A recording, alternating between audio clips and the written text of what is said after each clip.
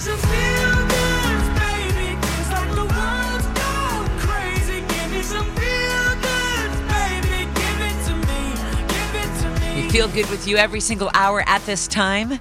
And Jerry, thank you for always being here with us on Friday. Where are you taking us this week?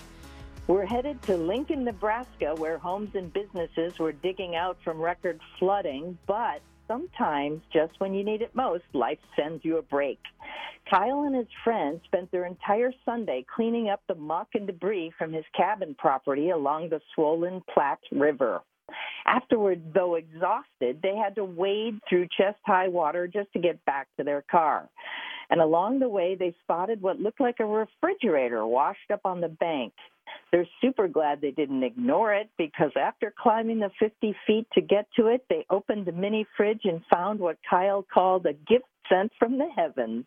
They opened the door and were stunned to find it full of ice-cold beer ready for the taking. After they cracked a few cold ones, a reward for their long day of hard work, they snapped a few selfies and later became near folk heroes after posting them on a Nebraska Facebook group. Then Brian Healy saw the photos. He's the refrigerator's rightful owner who lives 4 miles upstream. He knew it was his fridge because it was stocked full of his family's 2 favorite brews.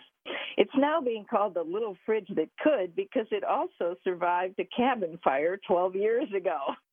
Kyle is returning the little appliance to Brian so that it can live to fight another day in the future and brew up more positivity. Jerry, we love it. Where do we get more? Next time you need a gift to inspire someone, go to Amazon and look up our little book of favorite stories from Good News Network. And remember, you guys, Yes. may good bless. And to you too. Thank you for that, Jerry.